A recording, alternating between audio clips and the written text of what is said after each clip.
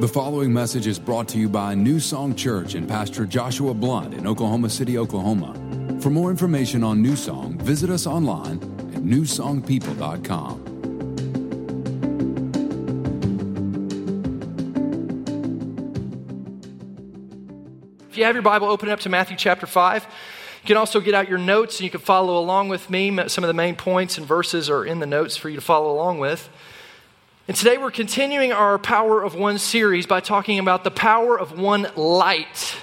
Or you could also say it like this: it's the power of one Christian life. There is power in your life. The potential of your life is a powerful, powerful thing. In fact, this is in your notes. God always works through people. That's why your life is so powerful. Because God works through people. He's looking for people he can work through to reach the world and to touch people with salvation and to touch people with the freedom that he's called us to, that he wants to bring to people's lives. And if you look at the Bible and you study it, what you're going to discover is the Bible is a book full of stories of God taking regular, ordinary, everyday people who make mistakes like me and you, and using them to make a difference. If you look at the Bible, you're going to find that when God wanted to rescue people in a flood, he used a guy named Noah. For the creation of a nation, he needed Abraham. To lead the nation of Israel, he needed Moses. To defeat Jericho, he needed Joshua and a harlot named Rahab. For the preservation of the Hebrew nation, he needed Esther. And when God wanted to save this world from the biggest problem that the world faced, which was the problem of sin, which separated people from God, God himself came and became a person so that he could save us. He could die on the cross and save us from the sins. So what you see here is that God always works through people. And so here's what that tells us. God's looking for people he can work through. God, because he loves people, is desperately looking for people that will be willing to be used by God so that he can use them to build the kingdom of God and to do the things he wants to do and bring freedom to people in their lives. So God always works through people. Now, Matthew chapter 5, we're going to look at this together, and we're not going to get very far. We're just going to kind of read the first little part of it, and then we'll come back to it. So hold your place there. Matthew chapter 5. It says this in verse 14. It says, "You are the world's light." Turn to the person beside you and say, "You are the world's light." Now, the reality that we live in this world today, and I don't think any of this is a surprise to any of us, but we live in a dark world, don't we? Yep. There's a lot of darkness and ugliness going on in the world. And here's the thing about darkness. When it's dark, you can't see. Yeah. Anybody's mind got blown just now? No, because we all know that. But it's true. In the dark, you can't see. And when you can't see, it's hard to get around. Because when we can't see, we don't know what might be there that could hurt us. Because in darkness, you can get hurt. You've probably done this before, walking around in the dark and you run into something and you hurt yourself, or you're walking in the dark and there's something on the ground that you can't see, like a Lego in my house, and you step on it with your heel and it's like you're done. Call the hospital. It's over. Or you misjudge, and you clip your pinky toe. Anybody ever done that before? In the dark, and you're just laying in the dark. Lord, take me now. It's over. I'm ready. Darkness can hurt. And what we can't see, we can be afraid of. This week, me and Sarah were out of town, and we were in a hotel. And when I'm in a hotel, I tend to need to go to the restroom in the night because I drink a lot of water before bed. Now, when I'm at home, this isn't a problem because I know the lay of the land. I know from my bed to the bathroom, the shot I have there, and it's all good as long as Sarah doesn't leave her little space heater out, because Sarah needs a space heater 98% of the time, no matter if it's summer, winter, whenever. So she'll have this little space heater, and sometimes she'll leave it out.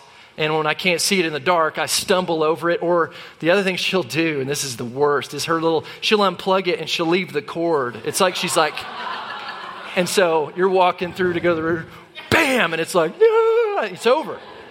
And you already need to go to the bathroom, so then it just gets dangerous. But for the most part, that's normally a safe journey for me. But when I was in this hotel, I'd wake up in the night and I'm going, okay, I think there's a bed there and there's a thing here, and I've got to go around this closet, and because I can't see, I don't know. And what happens is when we're in the dark, we're afraid of what might be there that we can't see. And the world is dark. And a lot of people are living in the darkness with that kind of, that's how they live. They're walking through life and they don't know what's there. And so they're afraid of what might be there that they can't see. And it's like little kids that you put them to bed and they're afraid of the boogeyman. They're afraid of something that may or may not be there, but they're afraid of it because they can't see. See, darkness steals our freedom. Darkness steals our freedom. So darkness it's an issue that we got to deal with. Another thing I've noticed about darkness, you've probably noticed this too. When it's dark, your eyes can adjust to it. You ever notice that? Like you flip off a light, and when you first flip it off, you can't see. But after just a little bit of time, you start to see again, because very rarely are we ever in situations where there's just no light whatsoever. So whatever moonlight or whatever may be, shining in the room, we can find ourselves adjusting to that light and to the darkness enough to be able to kind of see. But the truth is we can kind of see, but we still aren't able to just walk in freedom. We're still a little careful because we can't see perfectly. And you know what? This is what I tend to find with a lot of believers, a lot of Christians who just kind of, they make Jesus the Savior of their life, but they don't really surrender their life to Him. And so they're walking in a form of the light, but there's still a lot of darkness in their life. And so they find themselves kind of hesitantly walking through life. That's not the life God's called us to. This darkness is a problem, and it needs to be dealt with. So that's what Jesus came to do. Jesus came to deal with the darkness. Now, here's the thing about darkness. The darkness problem is an issue of the heart.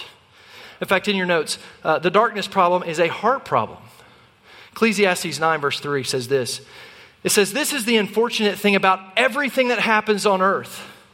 The same fate awaits everyone. The hearts of all people are full of evil, and there's madness in their hearts during their lives, then they die." Isn't that an uplifting verse? That's not like the needlepoint verse that you get put on your wall, or, the magnet for, or like, you ever seen those pictures where it's like water is running over some rocks and it says like peace, and it has a beautiful verse, and you look at that and you go, yes, yeah. This is not that verse. Madness is in our hearts, but it's true. Darkness is an issue, and it's an issue of the heart. In fact, Jesus said it like this in Matthew 15, verse 19 and 20. "For out of the heart comes," notice where it comes from the heart. Say this with me, say it's a heart issue. "For out of the heart comes evil ideas, murder, adultery, sexual immorality, theft, false testimony, slander. These are the things that defile a person." So the darkness problem is an issue of the heart. And so in order to fix the problem, something's got to happen to the heart. And so Jesus came so that he could give us a new heart. Now, when I talk about a heart here, I'm not talking about your physical, heart. Actually, when it talks about a heart here, it's talking about the center or the seat of your thoughts, your passions, your desires, your affections, your purposes, your emotions. It's the seat of your appetites. It's kind of the engine that runs the way you live your life, which is really what your heart is. It's the engine that runs your body. That's what Jesus is speaking to. That's what both of these verses are speaking to. So that's the part that has to be changed, because if that's not right, it's going to drive us in the wrong direction. So Jesus came to fix that. Now, if you were to go to the doctor and the doctor came to you and he said, "Hey, I see some things that are wrong with your heart, and so we're going to need to take your heart out." The next thing that you want to hear from the doctor is, "And we're going to give you a new one," right? Because if he doesn't give you a new one, you die. You understand that? You get that? You sure? All right, Easter's coming up. It's time to get resurrected, people. Without a heart, we die. So Jesus couldn't just remove our heart. He had to replace our heart. In order to do that, Jesus had to deal with the darkness of our heart. And so here's what Jesus did. Jesus, who is called the light, became the darkness. And what we celebrate at Easter is this. One of the things we celebrate is not that just Jesus went through the physical torture of the cross. It's not that he just had nails driven through his hands and his feet, and he was beaten with a whip and had a crown of thorns placed on his head and was spit on and mocked, and all of that was horrible, but that wasn't where it ended. See, when Jesus went to the cross, the Bible is very clear that all of the sin of the world was placed on him. There's a moment in the story where Jesus turns to his Father and says, "Why have you forsaken me?" Here's why. Because Jesus took on the weight of all sin of all mankind. God can't be anywhere near sin. So in that moment, think about this. Jesus, who had eternally been connected to his Father for the first time in eternal history, is disconnected from his Father, separated from God, as the weight of every sin, past, present, and future, was placed on him. Think of the worst sin you can imagine, and Jesus, the spotless Lamb of God, had that placed on him. The worst thing you've ever done, I've ever done, anyone's ever done, all of it was placed on him at one time. The Bible says in Matthew 27, as this happened, the entire surface of the earth became dark. Darkness was so strong and heavy in that moment that the light of God was completely shut out from this earth, and it was as nightfall was upon the entire surface of the earth. Wow. That's what Jesus was willing to do. Now here's the good news. Because Jesus, the light, was willing to bear the burden of darkness because of what he was willing to do, because he received something he didn't deserve, darkness. Now me and you, who step into darkness, who sin, who make mistakes. We all sin. We all fall short of the glory of God. We've all done things that are against the will of God for our life. Because of what he did, now we who deserve the darkness can receive something we don't deserve, the light. That's the gospel, my friends. You didn't earn it. You could never earn it in your own ability. Your best day is never good enough. But because of what Jesus has done, by his grace, we can be saved. We can be made whole and freed from our sin. 2 Corinthians 5:21 says this, for our sake, he, talking about God, made him, Jesus, to be sin who knew no sin, so that in him we might become the righteousness of God. Isn't that awesome? That's what Jesus came to do. And so when we accept Jesus as our Lord, his light becomes our light. It says it like this in John 12:36. While you have the light, believe in the light that you may become sons of light. See, when you make Jesus the Savior and the Lord of your life, he doesn't just fix the sin problem. You actually receive his light into you. And now you're called to shine that light to the world around you. It says this in 2 Corinthians 4:6. God, who said the light should shine out of darkness, has given us light. He's put it in us. He's placed his light inside of us so here's the so that, look at this. For that reason, we bring to light the knowledge about God's glory, which shines from Christ's face. God made us the light so that we can be the light and bring other people to the light, Jesus Christ. He's called us in this world that's full of darkness to be light so that we point people to Jesus. So they see Jesus through us and they receive the same kind of salvation we've received. Okay, so back to our original verse, right? Kind of skipped away from that, but Matthew 5, come back to that. It says this.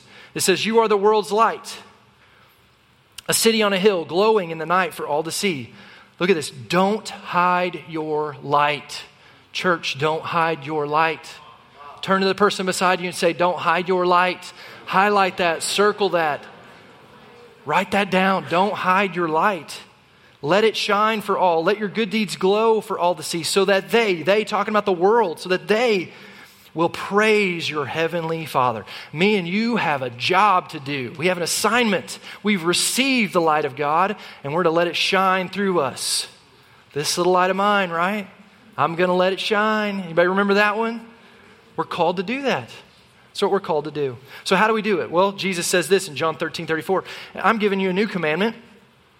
And here it is. Love each other just as much as I love you.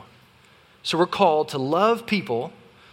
Part of us shining this light is to love people the way Jesus loves us. Now think about how Jesus loved people. Jesus' love was a love that was a love of action. He ministered to people. He healed people. He spoke and touched people. He loved people that were unlovable. He loved people that no one else was loving in his day and age. If you study the life of Jesus, he was revolutionary in the way he loved people. And what did he do? In the ultimate act of love and the ultimate act of service, he laid down his life on a cross and died so that we could be saved. Look what it goes on to say, verse 35. Your strong love for each other will prove to the world that you're my disciples. What shows people that you're a disciple is your love for each other, your love for the world around you. That's what shows the world and speaks higher than anything else that you do of your love for God and of God's work in your life as a disciple. Love each other just as much as I love you. So here's the idea that we experience the love of God. And then out of that, we share that experience with other people. That's the natural overflow of how this is supposed to work. We experience the love of God and we share it. Now here's why this is this natural thing, because this is just how it works.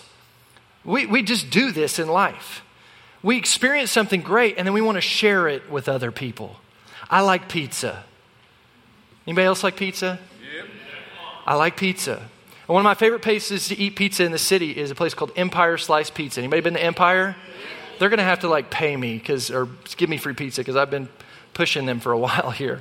But I love Empire. If you haven't been there, go to Empire Slice Pizza. It's so good. I hope you're not hungry right now, but man, it's so good. And I speak to you saying this as a person. I would say I'm kind of an expert in this area, okay? I like food, and I have been to some of the best pizza places in America.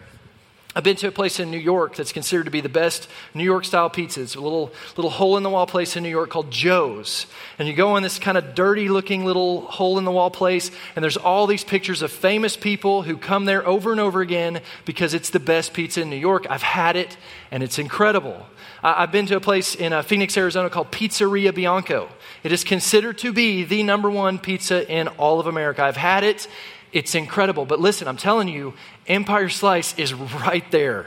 It's so good. And you can ask Sarah, I get excited about food. Anybody else get excited about food? The first time we ate there, I didn't expect this was going to happen, but I'm eating my food and I'm just talking to her about it. And she's trying to talk to me about other stuff. And I'm just this is so good. I'm just excited about the pizza.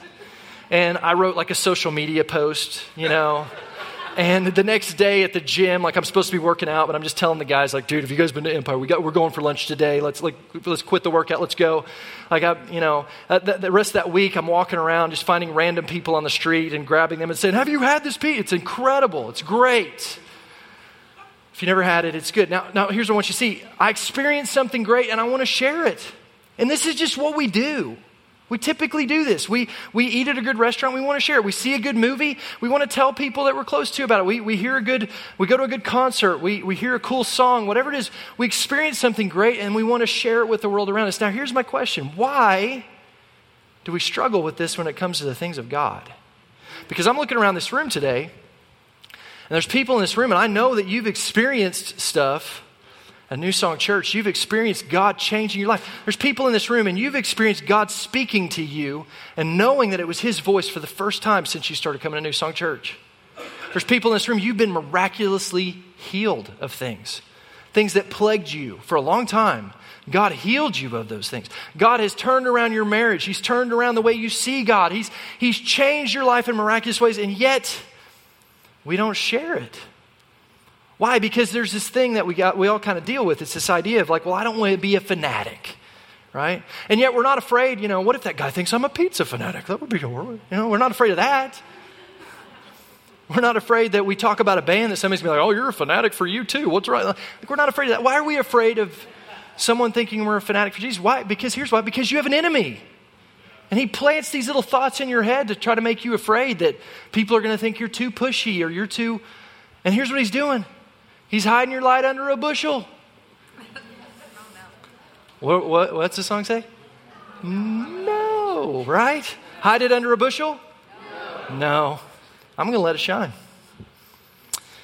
Won't let Satan blow it out. And yet we do. That's exactly what we do.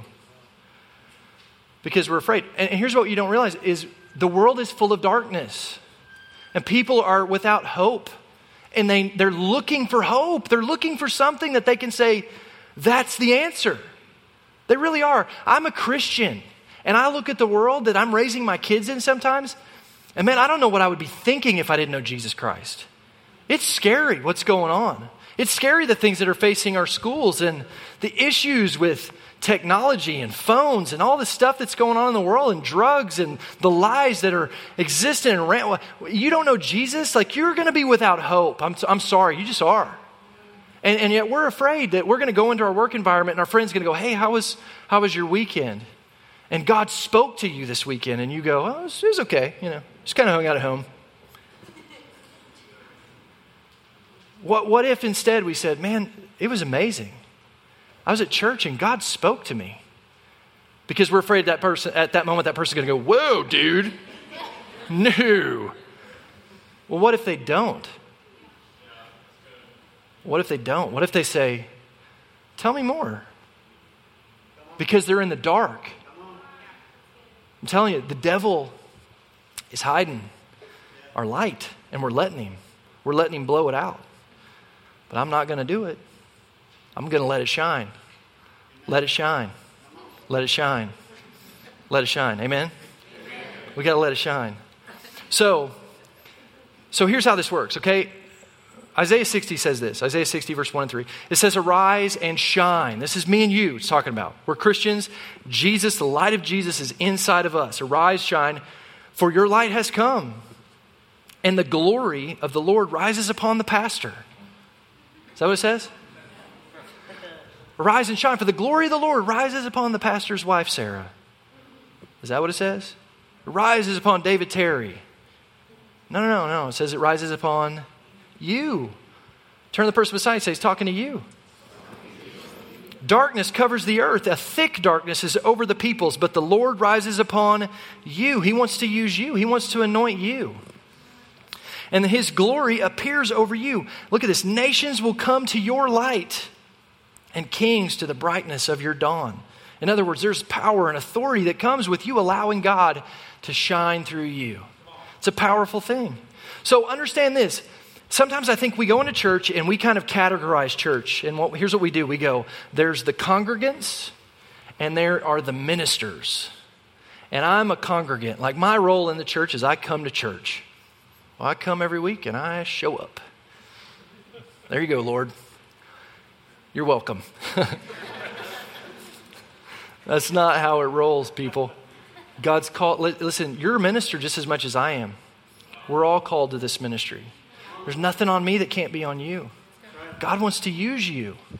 I have a specific assignment, but so do you. I'll show you that in a minute. God's given you a specific assignment to the world around you. We all have a specific assignment. We're called, and not just me, all of us are called to do this. 1 Peter 2:9 says this, but you, turn to the person beside you, elbow him, say he's talking to you. Turn to the other person, say he's talking to me. You are a chosen people, a royal priesthood, a holy nation, a people belonging to God, that you may declare the praises of him who called you out of darkness and into his wonderful light. My friends, you are called into ministry. I ordain you. There you go. You're welcome. Actually, Jesus ordained you. He ordained you to do ministry.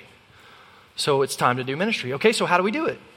Let me give you some practical things you can do to help you to do this. Okay, number one is you need to do this. You need to identify your sphere of influence.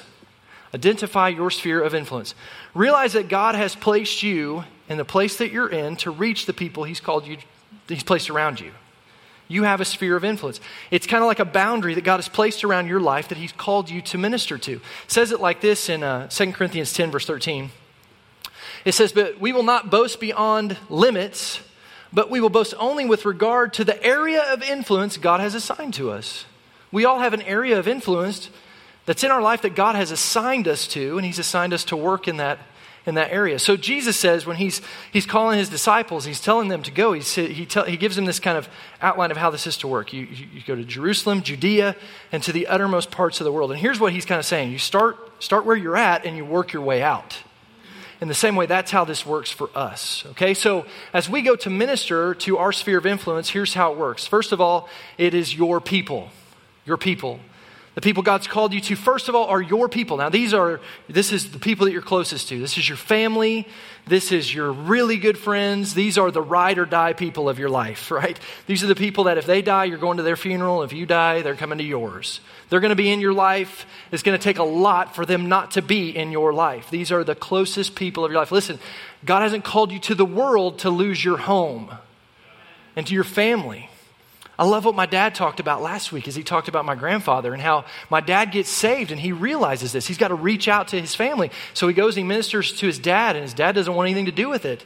So he doesn't in that moment say, okay, well, forget it. No, he continues to pray for him. Now, I think the biggest problem that we have sometimes with this group of people is we know them, right? We know them. So we tend to go, yeah, I know them. And here's what we do. We box in the Holy Spirit. We put limitations on the cross and the power of God. Because we know them. You don't know nothing. I love you, but you don't. You don't know what Jesus can do. My grandpa was a tough dude. And he got saved because my dad wouldn't give up. Who have you given up on? Because Jesus didn't give up on them. We start with our family. Start with the people closest to us. We let the light shine. We love them. We pray for them. We minister to them as best we can. Here's the second group. It's your place. It's your place. So this would be like your job, your workplace environment, your school if you're a student, high school, junior high, college, wherever you may be. This is those areas. Realize this, those are not just accidental areas. Even if you say today, well, the job I have is not really my career. Well, okay, God still led you to that place. And he's put you in that environment. And maybe that's the reason you're in that environment right now. It may not be your career, but maybe God's called you to reach some people in that environment, in your school. You're not just in the school you're in because that's where the zoning was. You're not just in the school because that's the one that accepted you into college. You're in the school that you're in to get your education, whatever that is, yes, but also to minister to people, to be light. God has an assignment for you. And one of the things me and Sarah have tried to recognize in this is like our children, our kids are in school, and the school that they're in, we look at that as a mission field. That when we send our kids into that school, we're sending them in like arrows. That's what the Bible says. They're arrows in the hand of a mighty warrior. And so we don't just kind of let them go into school. We fire them into school so they can go into their school and make a difference. So we teach our kids, you are called to be salt, light, and love. You're called to get into school and make a difference, to shine your light so that other people see. And there's people in this church that have come to this church because our kids invited their classmates. Are we harnessing the groups that God has placed us in like we should? That's my question to you. Here's the third group.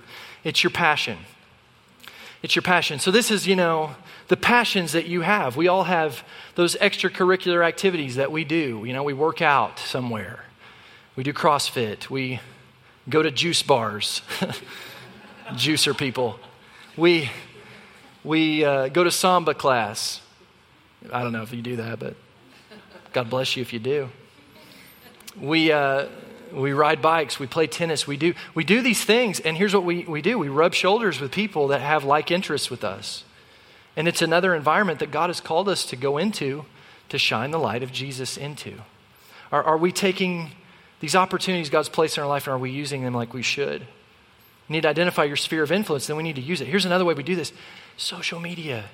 I cannot tell you, listen to me, seriously, how many people I have met out here, majority of the time, I would say 90% of the time when I meet somebody out here and I say, how'd you hear about the church? They tell me, a friend shared it on Facebook. You don't realize God, these things are Facebook, Instagram, these things are things that you can redeem and use to minister. That's why that E1B1 site is full of things that you can pull off there and share on your media pages so that you can get people here to church. People are lost, they're in darkness. And listen, social media is full of darkness. Wouldn't it be nice to see a post that was like, man, God's doing something at my church, it's amazing, rather than all the problems that we see in this world? Are we harnessing the things God's placed in front of us? Here's the second one. Here's the thing we're to do. We're to do good. We are to do good. The Bible is full of verses that talk about this assignment that we have to do good. Because we're saved, because we're children of God, He's called us not to just wait to go to heaven someday, but to bring heaven to this earth and to bring as many people with us as we can. And we do that by doing good. The Bible says in Psalms 37:3, trust in the Lord and do good. Everybody say do good. Dwell in the land and befriend faithfulness. Ephesians 2:10, for we are His workmanship, created in Christ Jesus for good works. Matthew 5:16, we read this earlier. In the same way, let your light shine before others so that they may see your good works and give glory to your Father who's in heaven. God's called us to do good works. He's called us to get in the middle of the needs of people around us and to minister to their needs. There's people around you, they have needs, they're hurting, they're lost. You're not going to know about it unless you get close to them. But the closer you get to them, the more you can see their needs, and then you can begin to work by the power of the Holy Spirit and the power of Jesus Christ and the cross finished work in your life to minister to those needs. I'd say it like this. We find a need and we fill it. We find a hurt and we heal it. That's what we're called to do as a church. That's what you're called to do as a person. By the power of God, you can do that, all right? And here's the third thing. Here's my third point. We point people to Jesus and his church. We're called to identify our sphere of influence, minister to it. We're called to do good, and we're called to point people to Jesus and his church. Years ago, I heard a pastor say this statement. He says that the local church is the hope of the world. And when he said it, I'll be honest with you, when I first heard it, it bothered me because I love Jesus. Now hear me out. I love Jesus, and Jesus is the hope of the world. Jesus is the one who died on the cross for our sins. Jesus himself said, I am the way, the truth, and life. No one comes to the Father except through me. So that's how I thought, and that's still how I think. Jesus is the hope of the world. But listen, this is important for you to understand. Yes, Jesus is the hope of the world, but the church is God's strategic plan for showing the love of Jesus to the world. The church is what God uses as the main tool to help people to see and come to know God. It comes through the church. Church is called a couple things. I'll talk more about some of this next week, but the church is called the body of Christ. And here's something I've come to realize about a body, is it's hard to have a relationship if someone doesn't have a body. You ever notice that? I hope you have. Because it's hard. This is the stuff we hear about in the newspaper and on the news that we're like, dude, that guy got catfished or whatever. Or really, I was thinking about this week, it's pornography. It's relationship with something that's not really real. It's fake. And what do we say about that? That's perverted. And what I want you to see, though, is that the church is called to be a representation to the world of Christ, of Jesus. And a church that's doing its assignment the way, and this is why we make such a big deal out of doing this the right way. This is why we're asking you to serve and to invite people and to get plugged in, because we want to represent the body of Jesus in a way that points people to Jesus. We want them to see him for who he really is. We don't want to be a limping body that's barely getting by. That's not Jesus. We want them to see Jesus at his best, the loving, living Jesus who loves us and is friendly and welcomes us and has a plan for us and a place for us. We can be that as a church. We're called to be that as a church. We're called to be a living representative in this world of the body of Jesus Christ. That's what we're called to do as a church. That's an awesome assignment that we share together. The Bible also says that the church is called the bride of Christ. Now, something I was thinking about this week. If you wanted to get to know me, but you don't have access to me, another way you could get to know me is by getting to know my bride up here. Because we're close. We are tight. Me and that girl, we're close. That's my best friend. And we've been married for almost 15 years. And we've been through good times, bad times. She's seen me at my best. She's seen me at my worst. And she's loved me through it all. And me likewise with her. And we're so close, we think alike. We're not the same person. And we speak to each other's weaknesses and strengths, but we think we're close. And if you want to get to know me, if you hang out with her, she can help you understand who I am and what I'm all about. Because she knows me so well. That's what the church is called to do, my friends. It's called to be a place that knows God so well that when people come to experience what's going on at the church, they want to get to know Jesus, they get into a good church. And they get connected, and they get in groups, and they understand the vision of what Jesus had in store for this world, and they experience God in a powerful way. That's what we're called to do as a church. We're called to be a living representation of Jesus Christ to this world, as a person individually and as a church corporately. And I'll talk more about that next week, but here's what I want you to see. Through the church, we help people see Jesus. And through the church, here's what we're actually doing. We're helping people know God. And that's what this is all about, helping people know God. So we plug people in to the church. We bring them to a church, and they get plugged in. And Psalms 92 says, those who are planted in the house of the Lord will flourish in the courts of their God. Why? Because they're planted in the family of God. They're connected to God. This is our assignment. I'm going to invite the band to come up at this time as we get ready to close here. There's power in one. There's power in one light.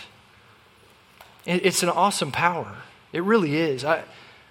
I was thinking about this week that one of the things I love about light is that light always wins. You ever thought about that? You go in a room and it's dark and you flip on the light. And it's not like sometimes we flip on the light and it's like the light doesn't come on and we're like, oh, I guess darkness won that time. No, it does. And it's not like there's a moment where there's like a fight and it's going back and forth and darkness is like, put up your dukes. And no. You flip on a light comes on, darkness goes. That's just how it is. Because where the light is, the darkness can't be. John 1 verse 5 says this, the light shines in the darkness. We all agree it's a dark world. And we're the light. Jesus in us, shining through us is the light. The light shines in the darkness. Look at this. The darkness has never, everybody say never. Has never been able to put out the light. You could be in the darkest, pitch black cave, in the recesses of this cave, to the point that the darkness is so dark you can feel it. And if you have a light with you, a flashlight, a candle, whatever, the moment you light that candle, where that light is, the darkness has to go. Darkness always wins. Darkness doesn't always win. Podcast edit. Light always wins. Always wins. God's called us to be light. And understand this, your assignment in being the light is not to fight darkness, because that's a stupid fight. Your call is to be light. And where the light is, the darkness has to go. The devil wants to tell you that you're going to be a fanatic, that people are going to think things about, but he's just trying to blow out your light because he knows how powerful it is. This week I was reminded, I received a testimony from someone in the church, wrote this in. And I want to share it with you because it points to the power of one light. And specifically, it points to the power of even a little light. It says this, at lunch today, we were talking about the Easter services and about how last year we thought we were just going to New Song for a helicopter egg drop. Gotcha. And to all you people who are like, good egg drop, I don't know why you guys are doing that. This is why, you'll see. But we were so wrong. I would have never imagined a cute little kindergarten girl would impact my family like she did by just putting an invitation in my son's backpack. Now that's my daughter, Bo. What she did was she took one of our Boomtown invitations and she put it in a little bag with some candy and she gave those to all the students in her kids' classes. There's an idea, everybody. But this family got one and they decided to come to church. It goes on to say this. This past year has been life-changing for our family. Our marriage, our children, friendships, jobs, and most important, our relationship with God. My husband and I were both looking and searching for something more for our family, but felt stuck and alone. I love reflecting over the past year and all the people and events that God placed in our lives to bring us closer to God, to have a real relationship with Him. We are so blessed by New Song. We are so thankful for the goodie bag and invitation, that KJ was in the parking lot that first time to greet us, and he introduced us to AJ, who took us to Whitney, who helped us check in our kids to Boomtown. I love this last line. You never know what part of God's plan you might play a role in. You never know. This is a family, and their life was totally changed. Totally changed. Because a little girl put some candy and an invitation into a backpack. And they showed up here, and people were letting their light shine in the parking lot, and as greeters, and in checking in kids. And everywhere along the way, people were in place to help people to come to know God. And they came to the church, and they experienced something they had never seen before. Why? Because God wants to minister to people. And He's just looking for people like me and you who are willing to do it. God always works through people. There's people out there in the darkness that are lost and they're hurting. And God loves them. And listen, Jesus died for them. Their salvation has already been won and purchased. And God desperately wants to reach them. He wants them to be in the family of God. And so here's what He's doing. He's looking at this room today. And He's saying, who will be willing to be a light?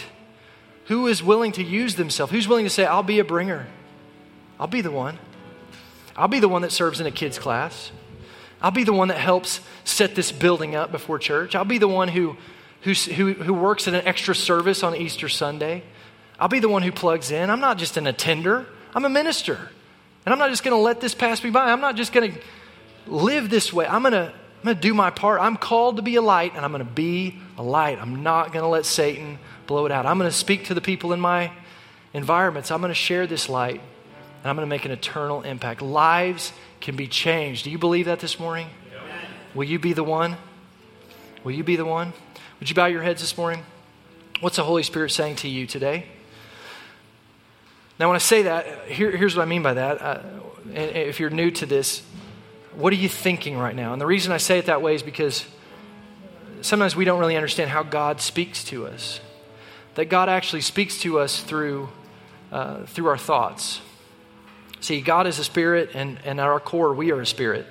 And so God speaks to us spirit to spirit. And what God wants to do when he speaks to you is he speaks to your spirit, and then your spirit speaks to your mind, and then your mind interprets that. And that's why it sounds like you most of the time. Very rarely do people hear a booming, audible voice from heaven. That can happen, but it's rare. Most of the time, it just sounds like your thoughts. So here's my question. What are you thinking right now? Maybe God is speaking to you today, calling you to do more, to be more involved, to do good works, to shine your light. Maybe he's reminded you of people in your life that you could witness to, that you could invite to church, that you could say, hey, come to church with me. I'll buy you lunch afterwards. Will you be a light? Lord, we thank you for the opportunity we have to share this light, that we're not just lost in the darkness, but that we are the light in the darkness because Jesus is alive and living in us. And first of all, God, we thank you that Jesus was willing to take on all the darkness of sin, our sin and every other sin, so that we could be light. Thank you, Jesus, for dying on the cross, for shedding your blood, for taking on all sin so that we could be saved. God, we love you. And in response to your good works, we choose to do good works around us. Not to win more favor with you, but because you've shown so much favor to us. We're grateful for what you've done. And we want more people to experience it. So use us, Lord, in a powerful way. In Jesus' name. Thanks for listening to this week's message from New Song Church. If you have a prayer need or would like more information about New Song, you can email info@newsongpeople.com. If you would like to partner with New Song through giving, go to www.newsongpeople.com/give. And if you want to stay connected to New Song, you can find us on Facebook, Instagram, and Twitter by searching for New Song People.